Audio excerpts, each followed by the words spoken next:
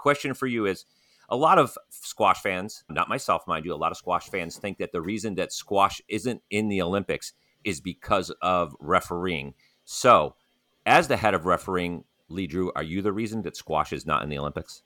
I'm pretty sure it's bigger than me, and it's bigger than refereeing. I think there's a lot goes on behind the scenes and a lot of information that maybe we don't necessarily see from the outside looking in terms of what it involves. But although I think it would obviously make it better if the game was free-flowing and everyone behaved immaculately and we didn't talk about referees, then... Yeah.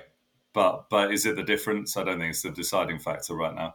Okay, so checking that box, not Lee Drew's fault that squash is not in the Olympics. There's a lot of things that are my fault, but that's not one of them.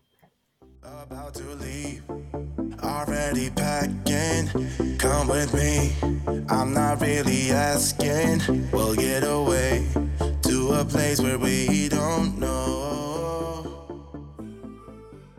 What about this? This call is being recorded. Fans, we are back for another edition of the Roundup, catching up with the weekly headlines, news, and results from the professional tour. Bill, it's just me and you right now. How are you doing? I'm doing well.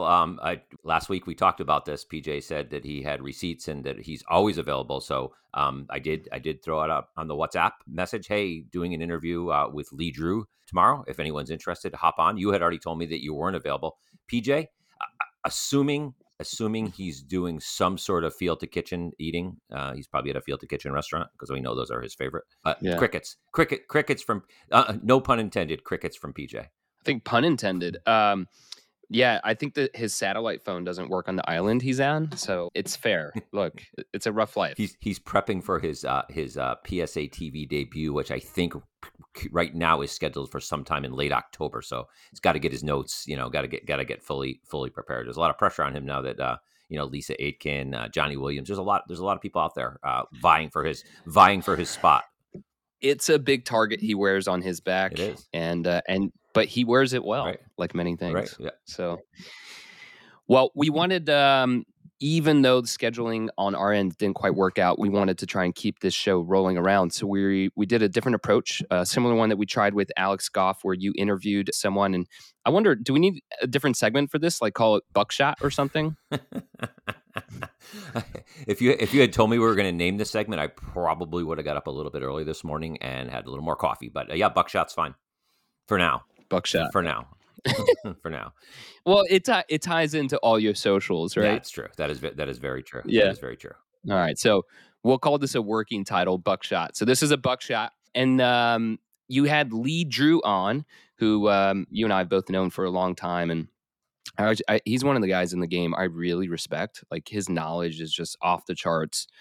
He's so level-headed. His demeanor is great, which kind of makes him perfect for the role he has now of leading the officiating, especially with the new organization of the World Squash Officiating called WSO.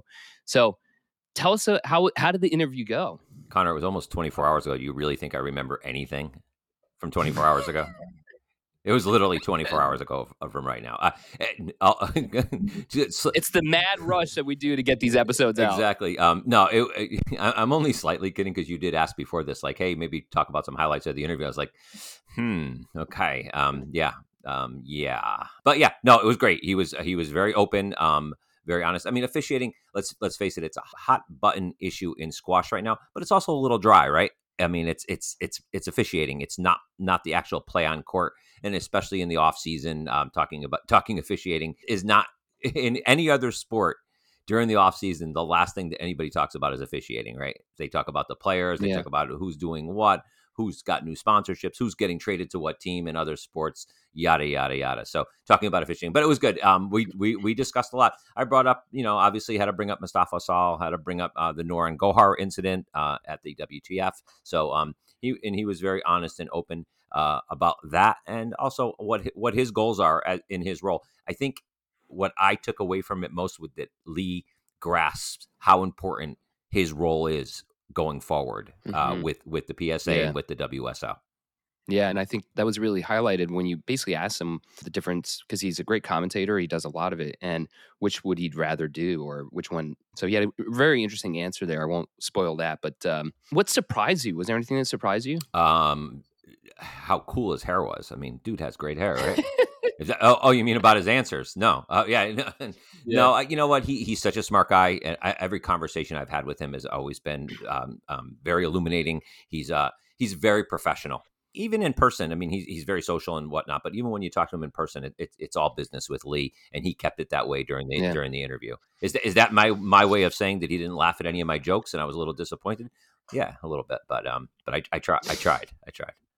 What I thought, I really appreciated his candor. Mhm. He really, you can sometimes get those political answers, and he really went to every detail, even talking about compensation of these referees on a daily basis, which was a surprise to you. Shocking. Did you? I mean, Yeah. again, we won't spoil it, but I mean, were you surprised at that amount, or No, do you because know? I've set it up, and when I was at US Squash, we took a different approach from the WSF, which is just absolutely ridiculous, the compensation they were given, and we just try to emphasize or spend more behind it, which is really in the grand schemes nominal, but it was a significant increase to these refs, and I saw the Right. difference. I thought a quote that really jumped out to me was the gap between the refs and the players in terms of we have full-time professional squash players, and we basically have part-time volunteer referees. Not anymore. Now we have two, Not, and then there I were know. two. Oh, How about that? Spoiler alert! breaking news! Spoiler alert! Breaking news! All right. Well, good. I'm glad. We'll jump into the episode now, but I'm glad we got a chance to keep it rolling. And anything else to tee up this episode?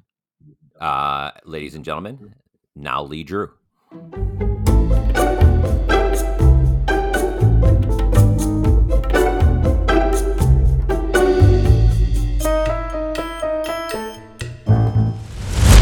Welcome to a special edition of The Rundown. We have a very special guest. He is the PSA Director of Refereeing. Did I get that correct? Well, it's actually just in the process of changing to head of WSO, so head of World Squash Officiating. The head of World Squash Officiating, Lee Drew. Welcome to the show, Lee. Hi, Bill. I'm going to lob a softball question at you first, just to get us off on the right foot here, because I don't want to. I know any talk of refereeing is usually contentious, and on the internet, if you go there, you'll see it's the cause of every problem in the world at this point. So, question for you is: a lot of squash fans, not myself, mind you, a lot of squash fans think that the reason that squash isn't in the Olympics is because of refereeing. So, as the head of refereeing, Lee Drew, are you the reason that squash is not in the Olympics? I'm pretty sure it's bigger than me, and it's bigger than refereeing. Why it's not in there yet?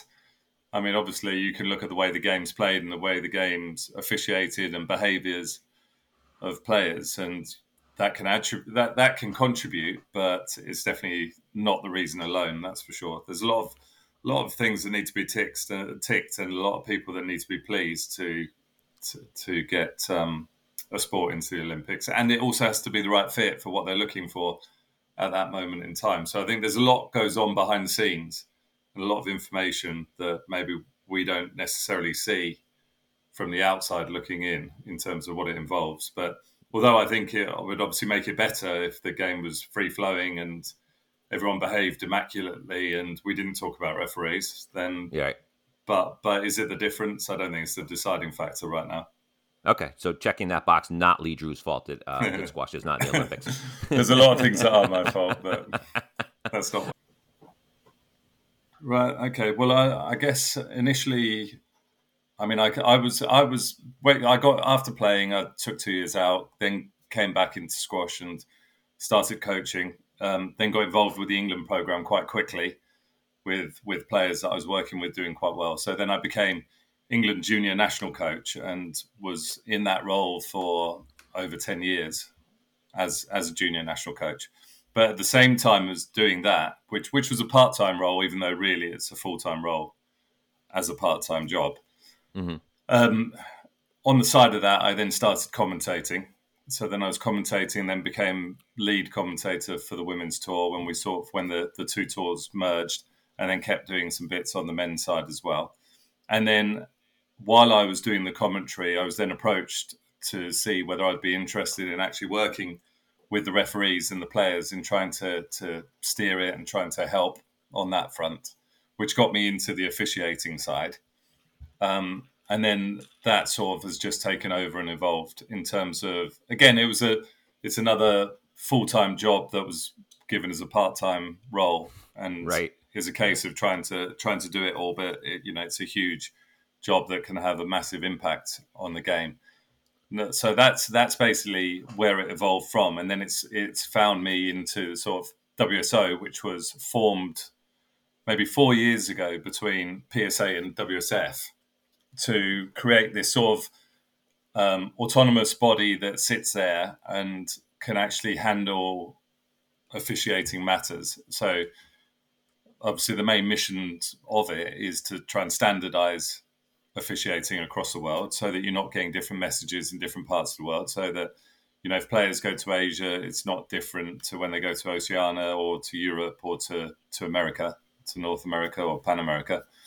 So it's to standardize it, and then to be able to achieve that by creating sort of online tools, basically. So our online tools are basically the courses that we provide. So member nations keep control of it through the early levels, but then level 4 and 5 becomes a World Squash Officiating controlled sort of area level. And then we've also created player courses now. I'm sure we'll go into this sort of stuff, but it's about for sure. That was a question down the road. So I won't go into that too much then. No. Are there WSO officials who aren't PSA officials, or in vice versa? Are there PSA referees who aren't WSO? No. So to be able to officiate on the PSA World Tour, you have to have at least a level 3 theory qualification.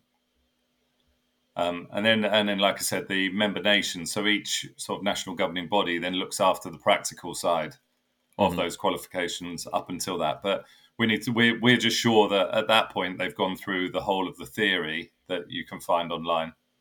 Right. And go on. Looking on the WSO website the last few days in preparation and yes, I prepared diligently for these type of interviews. I don't see there's not a great volume of referees on that list, and it was effective as of January 2023. How many WSO referees are there? Are you sure you were looking at the World Squash Officiating site, or were you looking at the WSF site? Because there's no list of referees on the World Squash Officiating site. Okay, then. So I'm guessing that on the front page of the WSF site, when you click officiating, that's the list that comes up. Yeah, so that's the old WSF list of referees that were WSF, World Squash Federation referees.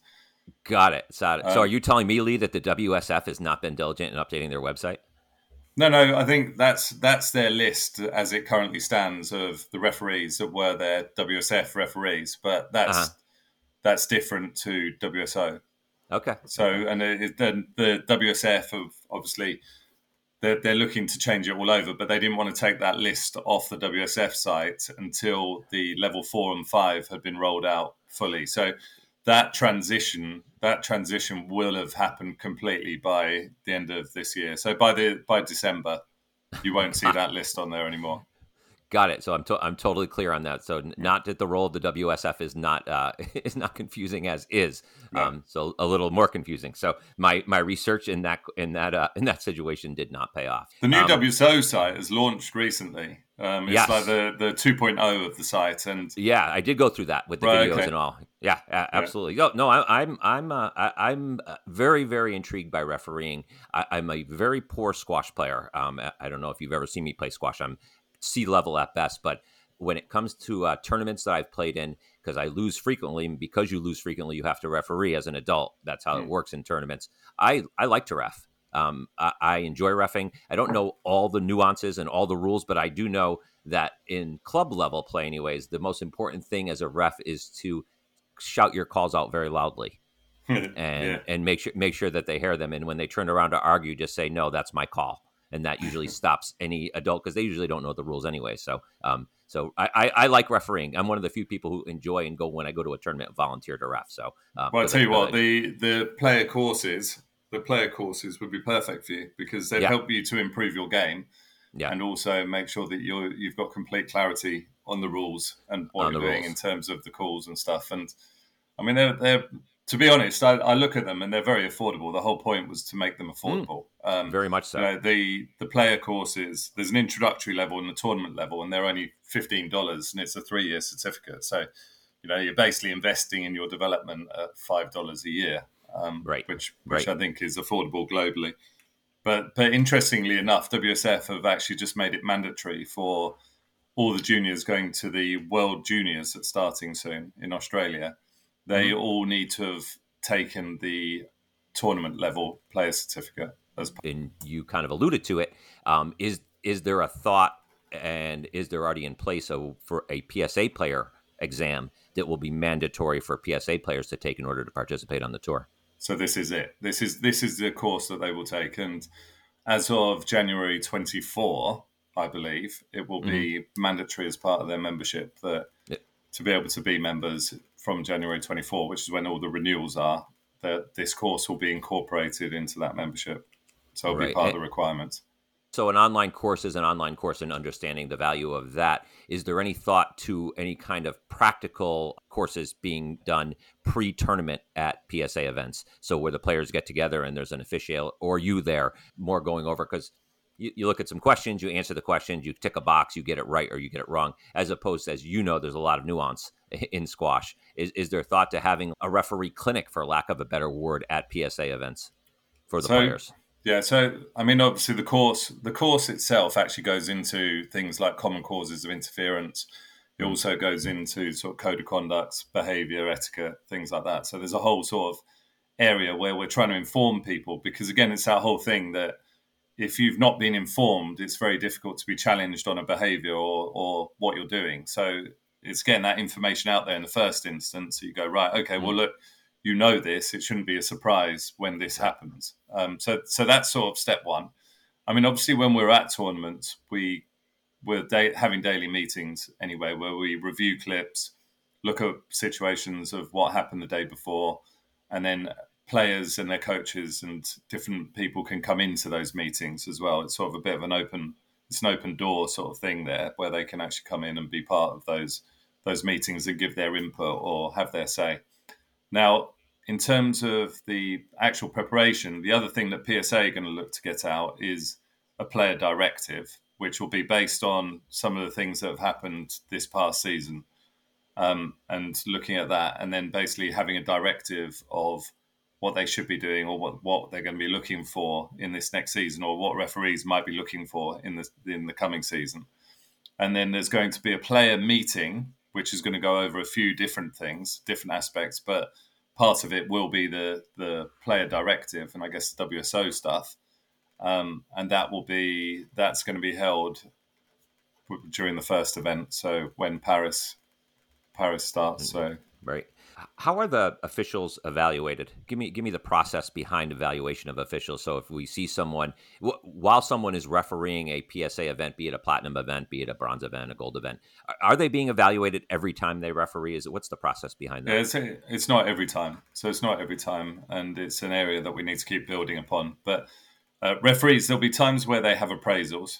So there'll be an appraiser sitting there. And they will then give them feedback on the appraisal afterwards, where they're judged on a different sort of criteria and aspect of officiating, which might be technical knowledge, it might be delivery as well, and match management, communication, and all that sort of stuff, as well as getting decisions right and wrong, and marking. So there's that side of it. So there's appraisers, but obviously when we have an appraiser, you're paying an extra person. So then you're looking at budgets for that as well. So that comes into it. We have got the ability to do online appraisals. So we're doing more online appraisals. And then referees are also encouraged when they go to events to fill in their self-reflection forms. So on the WSO site, there's a self-reflection form that a referee can download, and then they reflect on their learnings from the event, so their experiences, so challenges they might have had, what went well, what didn't go so well, what they would change next time. And then there's space in there for extra feedback. Now, moving forward into this season, what we're going to also look to do is develop a one-pager where someone can come with an opinion of feedback on a performance. So, for example, I don't know, it might be a top coach in the world has feedback on a particular referee's performance, and they'll be able to sort of submit that feedback in a one-page document. So it gives another avenue of being able to provide feedback, as well as sort of just being inside a bubble where it's the same people appraising each other. It's very easy to think you're doing a very good job. Whereas if you can get sort of, I guess, appropriate and respected views from outside of that, then it's very valuable. So it's trying to get sort of the bits of feedback from as many different angles as possible, but it's about trying to get it as regular as possible. Now, I mean, as you know, officiating is a really neglected sector so far. That's one of the major challenges. No one wants to do it because it's not attractive as a career. There is no career pathway as of yet. We're looking to hire our first 2 professional referees, which is coming very soon, to make sure that people can see there is a career pathway. But there's such a neglected sort of amount of money that's invested into officiating. You go to tournaments, half of the time last year was battling, trying to actually get budgets up with tournaments, because it's not something that they necessarily think about. It's one of the major influences in the success of a tournament, but it's also the first area where people want to really have a low budget, cut costs, get people in. And it's about, we need to try and get the right people in the right place at these events at the right level. And we need to be able to remunerate them accordingly. And for that, we need budgets. So there's been a real sort of push at trying to inform organisers about the budgets that they'll require to be able to get the best refereeing teams that they possibly can. There's a hierarchy at events, I feel anyways, of the importance, and it goes MC, referees, players. So that's my feeling. That's my feeling on that. I know I might not be in the majority on that, but I think is that because you MC sometimes? I don't know what you're talking about later. I mean, Michael Absalom would agree with you. Who? Michael Absalom. I'm not familiar with that name. Have you not seen Michael doing all his MCing at different events? Have you been watching squash?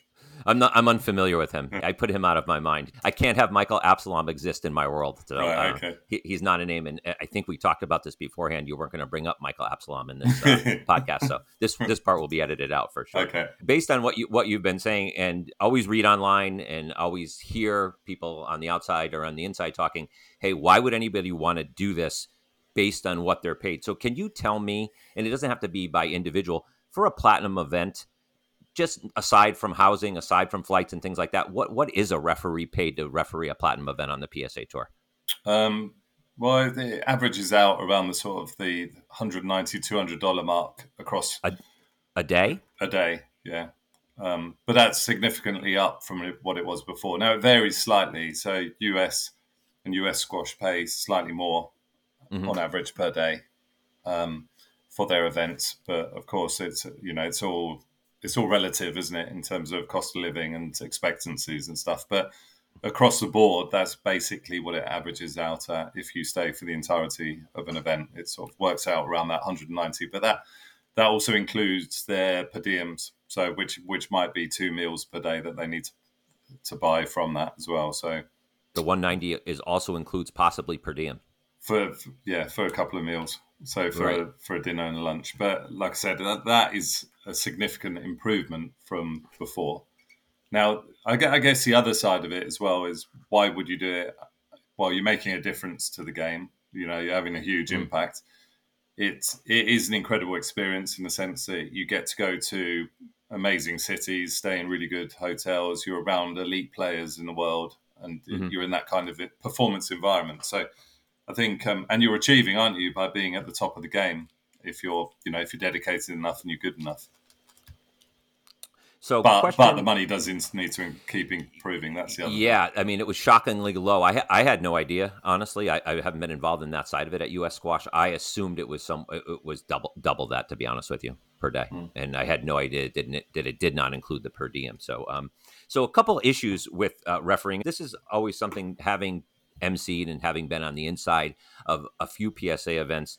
Do you think that's an issue that referees are so close to the players? And I'm not talking physically. I'm talking in the tournament, they ride the buses with the players. They stay at the same hotel as the players. They eat breakfast with the players. So you think that that familiarity breeds contempt in some ways, but also makes the referees reticent maybe to use code of conduct and things such as that against a player who they know that they may see on the bus that day or in the lobby of the hotel. Do you think there's any relation to that? Because in other sports, it's unheard of for the referee and the officiating crews to be that close to the players.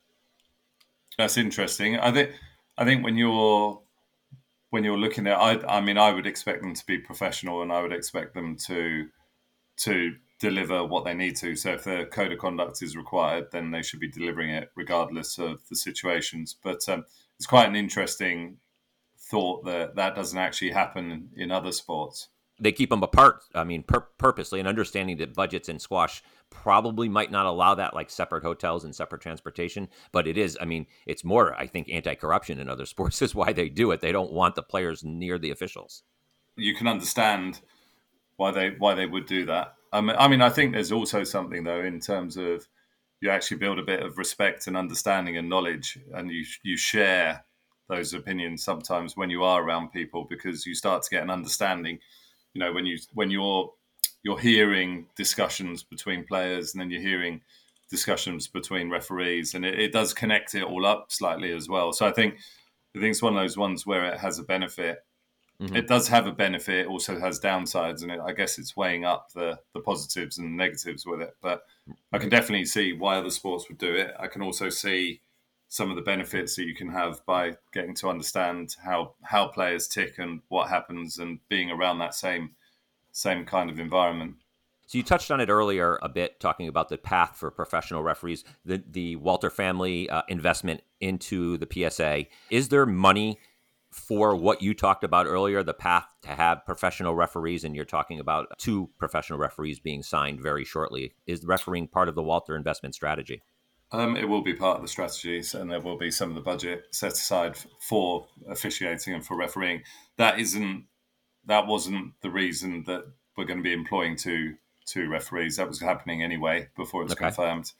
But there will definitely be some. I think it's one of those things where officiating has to grow alongside everything else. So I look at it at the moment. I go, well, there's a massive disparity in what's going on, because you've got elite professional players who dedicate their lives to performance and improving and delivering what they can, their best on a day at that level.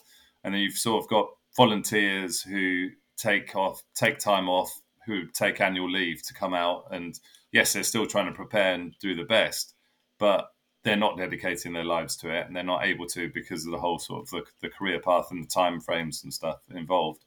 Now, that's a gap that we need to just keep closing. So you would think, just by that thought in its very self, if the game is going to grow a lot with this investment, and tournaments are going to grow, then the gap will become wider if you don't actually put any kind of extra investment into the officiating side of it. So I think it's crucial that we're trying to bridge a gap, not increase a gap. So we're going to start with 2, and obviously you know and I know that's not enough, right? Those 2 people, what will their role be? Will it be they will be the officials at a platinum event, or will they be more mentoring? Will they be more doing some of the evaluation? It'll be 50-50. So you'll have sort of 16 events per year where they'll be officiating, and that could be at slightly different levels on the PSA World Tour. And then the other part of it will be around the development of appraisers and the appraisal system, and also the development of referees, educating them, and also getting messages out there. So things like the webinars or refinars that we might do, where we hold them after an event for referees to see what's happening, and to give consistent messages and things like that to reflect. It'll be that kind of work. So it'll be development, working with nations, working with federations, as well as then also officiating and dedicating some time to sort of improving their officiating. Is there any fear, again, thoughts that go through my head, is there any fear there only being 2 of them that they're going to have to be pretty thick-skinned, because they're going to have a target on their back, a vision, they're refereeing a platinum event, they're a paid official, everyone's going to know, right? Like everyone's going to know he is one or she is one of the paid officials, like one of the full-time employees. why are they getting the calls wrong? Yeah, well, I mean, it's subjective, isn't it? Everyone's going to. I think you've got to be tough-skinned, haven't you? As soon as you put yourself out there, you've got to be thick-skinned because you've put yourself in a position where it's very easy for people to take pot shots at you, isn't it? For sure.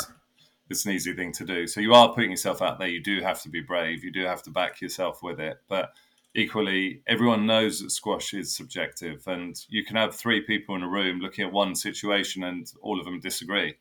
And it's just about understanding that that is the case and that is the way it is. Because you're talking about the online stuff. I look at these online forums, and no one can agree with each other on there. So everyone's very strongly opinionated, but you might have one person that's really strongly opinionated looking at a situation one way, and then the other person's really strongly opinionated seeing the exact same situation, completely disagreeing with them. So to think that there's going to be one person that's going to solve that and fix it all, it's quite naive. So it's understanding that the work that's going into someone and then their delivery and what they're doing, that they are working on it and that they're looking to do the best that they can with it and looking to improve the whole time. And, at the end of the day, you pick the best of what we've got at the moment, people in the right situations to be able to fulfill a role. And there's a reason that those people are coming into those roles. And like I said, it's not just the officiating side, it's the development side as well. What are your thoughts on a zero tolerance policy for lets and strokes? How do you mean zero tolerance on lets and strokes? Meaning no dissent. So in baseball, there's obviously in baseball you could argue with an umpire about whether someone's safe or out. You could argue about different things. You cannot argue in baseball about balls and strikes. It's automatic ejection. Strokes and lets are kind of our balls and strikes, right? Where it happens all the time, almost every play. Thoughts on no dissent at all allowed for stroke and let calls? I think it's important that a player can ask. Because I think there should. I mean, the more we see of what we've been seeing, the more you have to move towards being very strict with what's going on. And rugby and the way that players interact with referees in rugby is a great example because it's very respectful. Yep. And that's where we need to strive towards. I don't think it's necessarily because a referee needs, in our game, which is different to, say, baseball, I'd imagine. I don't know too much about baseball. But we've got so many variables going on, haven't we? We've got two players playing in a confined space, and we've got three variables. We've got the two players and we've got the ball. Now, when something is happening and it keeps reoccurring, the referee has to be able to give a directive, and sometimes the player has to be able to inquire what that directive is or what they need to do to be able to solve it. Now, I do think the players should not be shouting out decisions or shouting at a referee before a referee's thought about the decision and given a decision, because that is whether you're trying to or not, you are inadvertently influencing the referee in that situation. Mm-hmm. So I think there's a case of you can't do that. If you do that, next time it is a code of conduct. But going back to your point, I think what we need real clarity around the code of conduct and what is allowed and what isn't. And I think that's where this directive that goes out before the start of the season from PSA to the players is going to be absolutely crucial. Because it needs to be tightened up, doesn't it? I don't think anyone anywhere would say that it doesn't. I tell you what, though, Bill, and I've been thinking about this a bit when I'm watching squash, is generally contentious matches happen when the two players want the referee to win the points for them. Yes. And they're not going to back their squash to win the points. I agree 100%. And that's where, and again, this is me editorializing, that's where the referees need to step up and give out the conducts and really take control of the match. So many times we talk about it in our other podcasts that you get so much of, Mr. Asal, I don't want to go to conduct. Mr. Elias, I don't want to go to conduct. I mean, that's such a bad message to send. I would be, hey, Mr. Elias, conduct warning, conduct stroke, conduct game, conduct match. To me, that would stop the issue. I know it sounds simplistic, but the lack of forcefulness in referees and giving out conduct seemed to be pretty stark at the end of the year. Yeah, I mean, there's a lot of code of conducts when you actually go through them all and you see them all coming through. Mm-hmm. There are a lot of code of conducts given, and way more than there should be. It should be a rare thing, shouldn't it? I mean, Yes. I think back Yes. to when I was playing and how many times I got code of conducts. It's not very often that you'd be getting a conduct stroke, and you'd be pretty embarrassed and pretty upset if you got a conduct Right. stroke. So Right. that's sort of the flip side of it. It's quite a serious thing, isn't it? But I mean, I agree. What we have seen is the use of consequence, to a behaviour. If you keep doing this, I will go to code of conduct. Right. It doesn't stop anything, does it? Because they just go, Does well, not. okay, that's fine. I'll just keep doing what I'm doing, and you'll keep warning me. So you're absolutely correct. The consequence, the threat, doesn't have an impact if it's never followed up upon. So it's crucial that if there's an action that is deemed to be inappropriate, and it violates sort of the code of conduct, then they should be enforcing it with the conduct warning and then the conduct stroke, and they should be doing it to the letter of the rules. Clear when you read the rules and the wording, it's quite clear what Yes. constitutes code of conduct. So talk about the video referee. Do you think the asking for reviews, do you think that's been a success or a failure when it comes to lets and strokes, the use of video referees? I think it was a massive success in terms of tidying up bad decisions. The shocking decision when it's just wrong and it's called wrong in the time, and then the video referee comes in and it's a safety net. The player can go to it. It gets overruled. Now, I think it is that case of, generally when you're going to the video referee, it should be. There's a part of me that thinks about, well, should it be that, is there any reason that I should be overruling this or should be changing my decision based on, is there evidence that would make me change my decision in this situation Right. for the overrule? I think what it has caused is there are stoppages and maybe there are too many video reviews, whether it's the referee going for the video referee decision or whether it's the players reviewing a decision. And it's about minimizing that or trying to get that process happening quicker. But there's definitely cases where you need it. There's cases where the match referee from the back, you can't necessarily see the distances. You can't quite see how much space there is in front of a player, where the ball is, and things like that. And it's condensed without a camera, let alone with a camera. And sometimes those other angles will show those distances, I think. So I think it's important, but it's also important that we get the balance right in terms of how many we can have, how often we go there, how long they take, what the communication is between the match referee and the video referee in those situations. So it's all things that need to be looked at. So that leads to my follow-up question, and I know this is a little bit inside baseball. I know you don't follow baseball. Can you just go through the process? So I'm playing, I'm unhappy with a call, a stroke or a let call. I say review. What happens at that point? Well, so the match referee will announce that the player's reviewing, and it will go to the video referee. Okay. So the video referee will then look at what they see within the action and what they're noticing, whether it's movements, where the ball is. So they'll be working out where's player A. So, for example, where's the incoming player? Where's player B? Where is player B moving?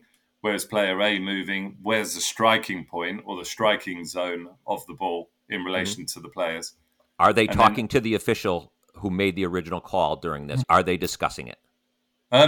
They will be discussing it, yeah. So they'll be discussing what they're seeing. So the video referee will be saying what they're seeing on the replays, and then once they've decided, they will then give their decision. And it'll be because it's gone to the video referee. It'll be the video referee's call on, and final say will be with the video referee as to what decision comes out. And basically the video referee will then, if there's an overrule, it's really important that the video referee gives a very clear explanation of the reason for the overrule and what they've seen, so that when the match referee, who's given their original decision, is announcing it, they can say, stroke, this was given because, and then they give the sort of the directive. Are there referees who make a call and say, and then it goes to video referee and they argue and they say, he says, no, this is what happened. And he argues, or is it the video ref who has the final say and it is what it is? If the video ref makes a call, that's the call. There's no talking him out of it. No, well, not if you've got a strong video referee, because the strong video referee will stick with the decision that they're seeing. They might listen to a rationale, but they'll see what they would see. The same as if me and you are looking at it. You make your first call, player comes to me because they're not happy. I then look at it and go, well, look, this is what I'm seeing, and this is my decision. Now, the time to really review it is the next day. Right. You know, when we look at those clips, when we watch those clips back the next day as a group, that's when the match referee and the video referee will say, well, look, this is what I thought. This is what I saw. The video referee will say the same. And then as a group, it's then discussed and sort of hammered out a bit. Is there thought to making those conversations public? As a viewer, I would love to listen to that discussion. Yeah. If the technology allows it, so that we can work it and we can get the sort of the sound out and we can get the process tighter. Mm-hmm. I think the process needs to be tighter. You know, you look at examples of cricket potentially where they have a very clear sort of, they have real clarity in the wording that's used and how they go through it. We're big cricket fans, by the way, just to let you know. Yeah. It's the slightly better version of baseball, isn't it? Exactly what I was going to say. No. But those other sports that also use sort of technology, they've also not quite got it right, have they? Because there's a lot of times where I'm watching and going, "Oh, this is taking a long time," or it's still confusing me. I still don't quite understand that. So there's sort of those challenges with them as well. Is there a thought of, and this is to me the way they something I've always thought about, understanding that some calls are more difficult than others, some lets and strokes are more difficult to discern than others. But what happens is sometimes the call comes back really quick and it's decisive and it's like, yes, it's a let, and the video referee has made that decision. Sometimes it takes a long time and then you're like, well, you know what? They're not really decisive. They don't really know. Is there a thought of making it, look, it's 30 seconds or it's 20 seconds or this is the time you have to do it and then you have to give out the call. So there's no thought of like, wow, they don't really know, or they're just as confused as we are. So I've never really thought about putting a time restriction on it, but what I always do gauge it on is the number of clips that they're watching back. So I think if you're getting up to 4 replays, then you've gone beyond. It feels too long. When you're sitting there in the audience and it goes through 4 replays, you're going, right, okay, this is taking a long, long time. And you're watching the big screen and there's that dead space of nothing happening. And then as someone watching, I then start looking at it going, well, you can't overrule this now because you're not sure. You've watched you've watched it so many times. Mm-hmm. You can't be sure enough to be able to overrule what was decided courtside. Right. So then when there are overrules in those situations, it does surprise me because I'm like, oh, I wonder how they've suddenly come to an overrule when actually they've had to watch it that many times and taken that long about it. They couldn't have been that sure. Last question on the refereeing, the video refereeing. A lot of times referees in a big spot, especially in a 5th game or at game point or game ball, they'll go to the video ref without being asked. Is that looked upon as, hey, that's a sage referee who doesn't know what he saw, so he's doing this and it's a good thing? Or is it like, you know what, this referee is trying to bail himself out because he doesn't know the call? Well, I guess it can be looked at either way from the outside, can't it? So as an assessor, how do you look at that if someone does that more often than not? Well, it depends on the situation and the decision. Like the first thing that they're always looking for is fair outcome of a rally and then safety. So fair outcome of a rally, if it's a difficult decision and neither player has a review, remaining, then you would look at that and go, it's a really difficult situation. It's tough to call. Neither player have got reviews. It's a pivotal moment in a match where it could be the deciding moment in the match. It makes complete sense to go to video review, to go to a video referee decision in that situation. Now, likewise, if it's 10-8 and it's a very simple decision, it's a very simple basic stroke, and then they go to video referee decision, then you're looking at it completely differently, aren't you? Because you go, Right. well, that was just a very simple, basic decision. Should have just given it, we're done. So really, it depends. You can look at it either way, but it depends on what's just happened in front of you. But I can completely understand if it's a really difficult decision and you want to check distance of players to the ball and neither player's got a review and it's a pivotal moment in the match, then for me it makes complete sense to go to video referee decision, but not just because it's match ball or game ball or a crucial moment. I think a referee should be still backing themselves in those Right. situations, especially if players have got reviews. Right. There's absolutely no need. They need to back themselves, see what they've seen, and go with it. Now, the other problem is obviously, you're asking me about it and what an appraiser might think, but it's also what the players think. And if you go too often to a video referee decision, you lose the players immediately because the players will, by instinct, just go, well, one, you've not got the courage to go there. You've not got the courage to give the decisions that you think, and also, I'm not even sure you know what you're thinking because you keep throwing it to someone else. So we're at the point of the show, and I saved this till the end. We're going to call this the Asal section. So Right. there's just a couple. I mean, I could not have you on without discussing Mustafa Asal. It would be neglectful to our audience. So first things first, Chicago Worlds semifinals. You're on with Joey, showing the video of his transgressions. Give us the thought process of showing that then at that time before the match. Well, that's a production thing, isn't it? It's like I'm invited as someone who's involved with officiating to come and give a view of something, the same as you've invited me on this to have a conversation with you. I was asked to come on to the program, and there were clips, and I was there to give my view on those clips that we were seeing. So it's a production decision to show clips. They also invite a guest, and obviously I was the person that was invited. They showed those clips, and I basically gave my view in terms of what I was seeing with them and what the referees, would be thinking about in those situations with that.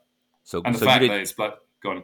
No, so you didn't say, "Hey, I think it's important that we do this before the match." This wasn't your decision. No.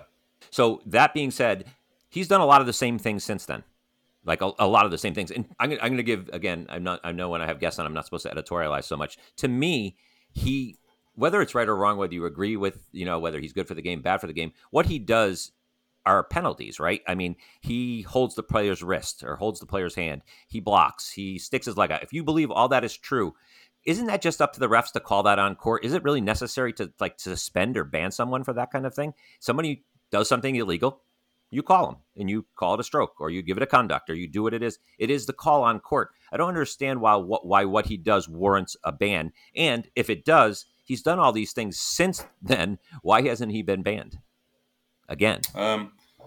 Yeah, I mean, yes, a referee should be seeing stuff in real time, and they should be awarding code of conducts when they see it and when it warrants it, and that also needs to be consistent across all players, shouldn't it? So, sure, if I do something and I get a conduct stroke, and then you do something that's exactly the same, you should also get a conduct stroke for that. Sure.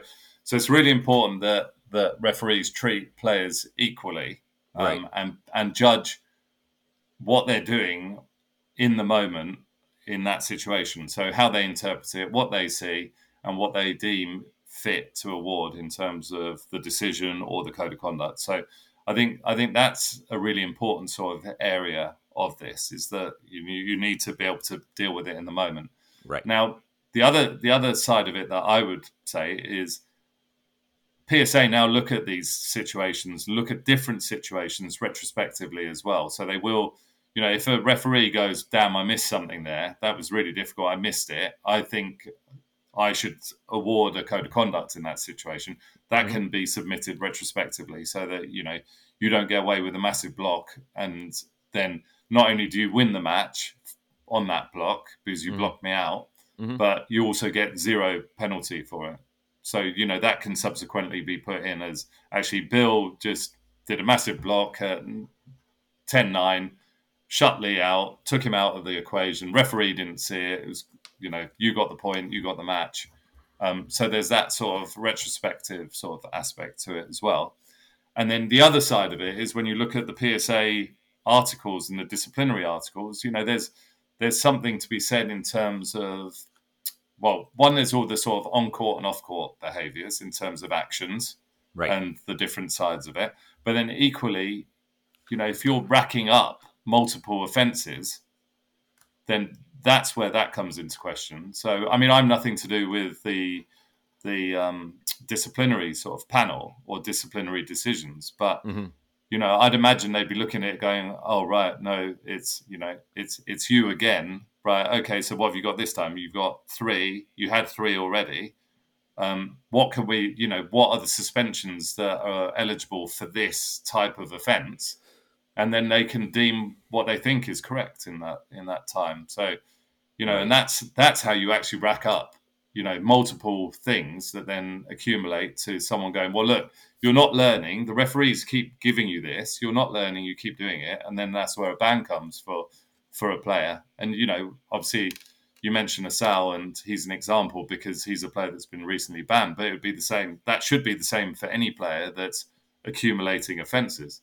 Sure. For me, the difference lies with something like smashing your racket or yelling at a referee, like going off court and screaming at referees. That kind of thing is ban worthy to me. Something like grabbing a player's hand, just call it. To me, just make the call and he gets a stroke. Who saw it though? Well, exactly. Who actually saw that in the moment until it was captured by that camera? That's sport, though, right? I mean, that's why sports are refereed by humans. I mean, you see soccer players grab people's jerseys all the time. In football, people grab people's jerseys to stop them from catching the ball. Yeah, we don't. We go down the football route, do we? So, just a couple more things. Number one, speaking of PSA disciplines, and I know you said you have nothing to do with the handing out of the discipline, but when it comes to I love going on the PSA discipline chart and taking a look and see who's been given what. So, and just a few things that I don't know the difference, and I don't know if others do. So maybe it's just for my edification. Obviously, we know verbal, equipment abuse, things like that. What's the difference between dangerous play and physical abuse when it comes to disciplinary on the PSA website? Well, no, I mean, I'm not the one that came up with these articles, but my interpretation would be that if you're looking at the dangerous play incorporates movements on a court. So that can include moving and stopping your opponent from having clear, unobstructed direct access to a ball. So you make significant movements that stop that could be deemed as being dangerous because, you take me out. That would come into the category of dangerous play. And then physical abuse is when you're actually doing something that when you're lashing out, same as verbal abuse, isn't it? It's when you're directing an action at someone. So dress and equipment. So give me almost all of the penalties. You're really going into areas that I've got no clue about.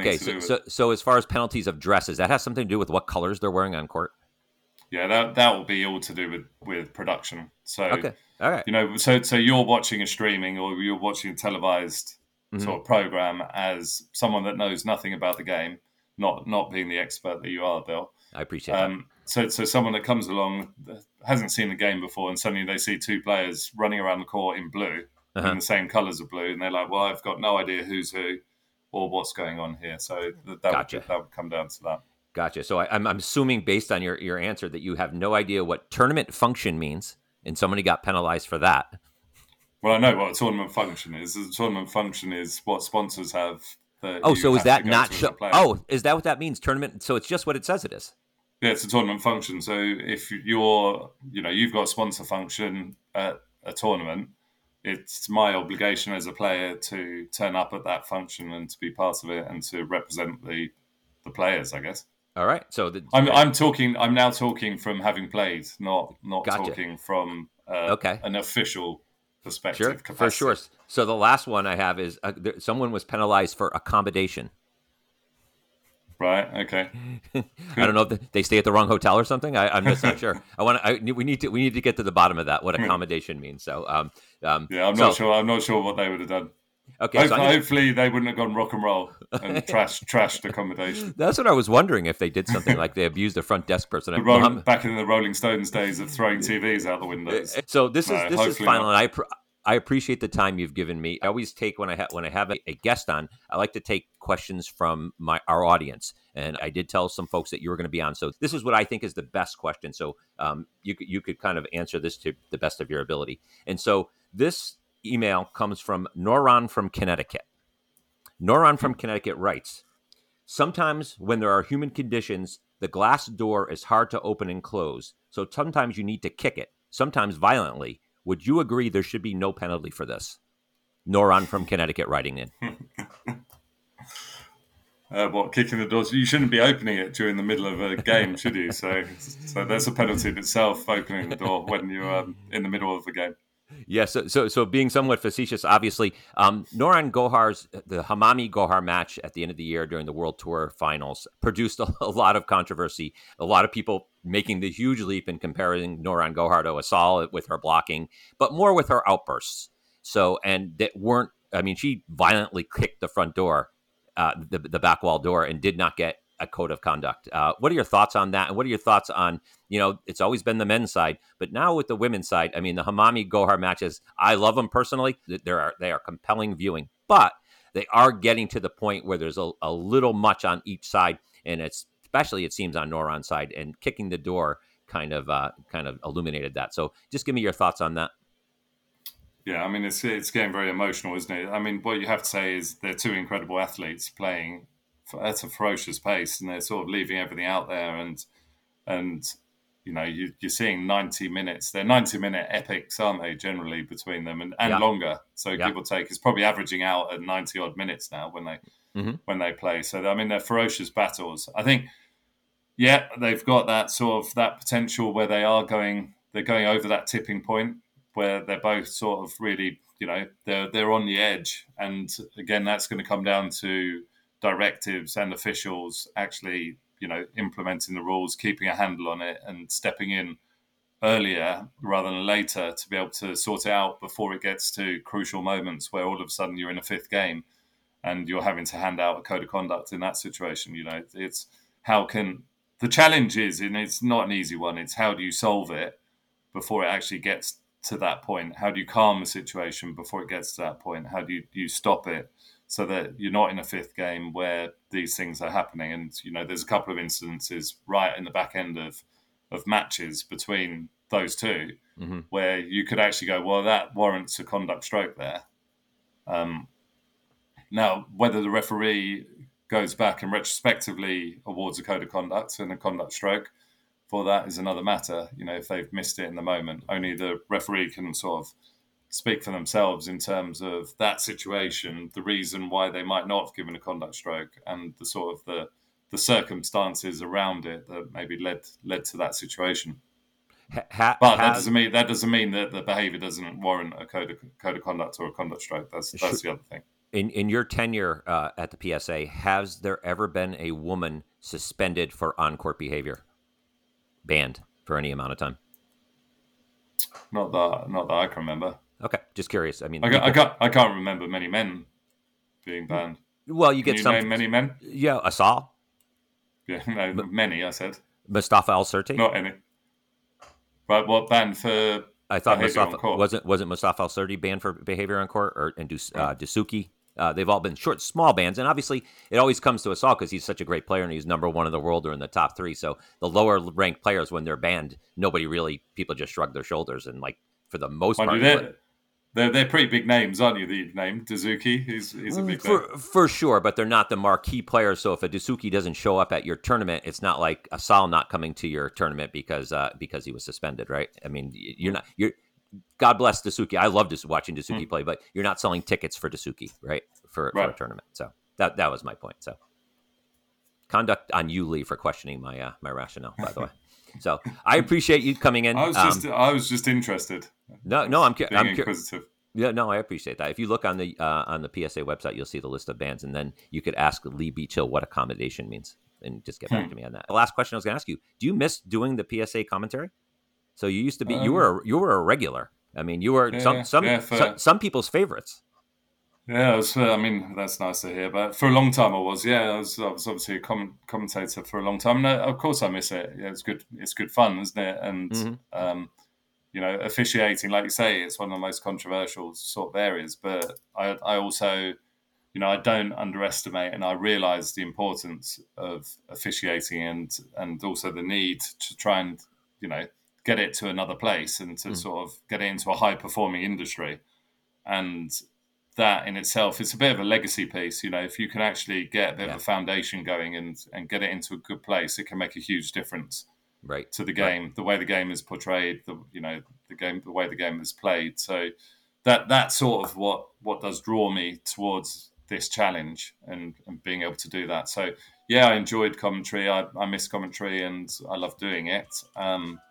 And obviously, if I ever do it again, then that'd be great. But also at this moment in time, this is sort of my new challenge, and it's quite a big challenge that needs addressing. So it's having a go at it, seeing if I can leave it in a bit better place, and then seeing what's next. So, all right, Lee, I appreciate it.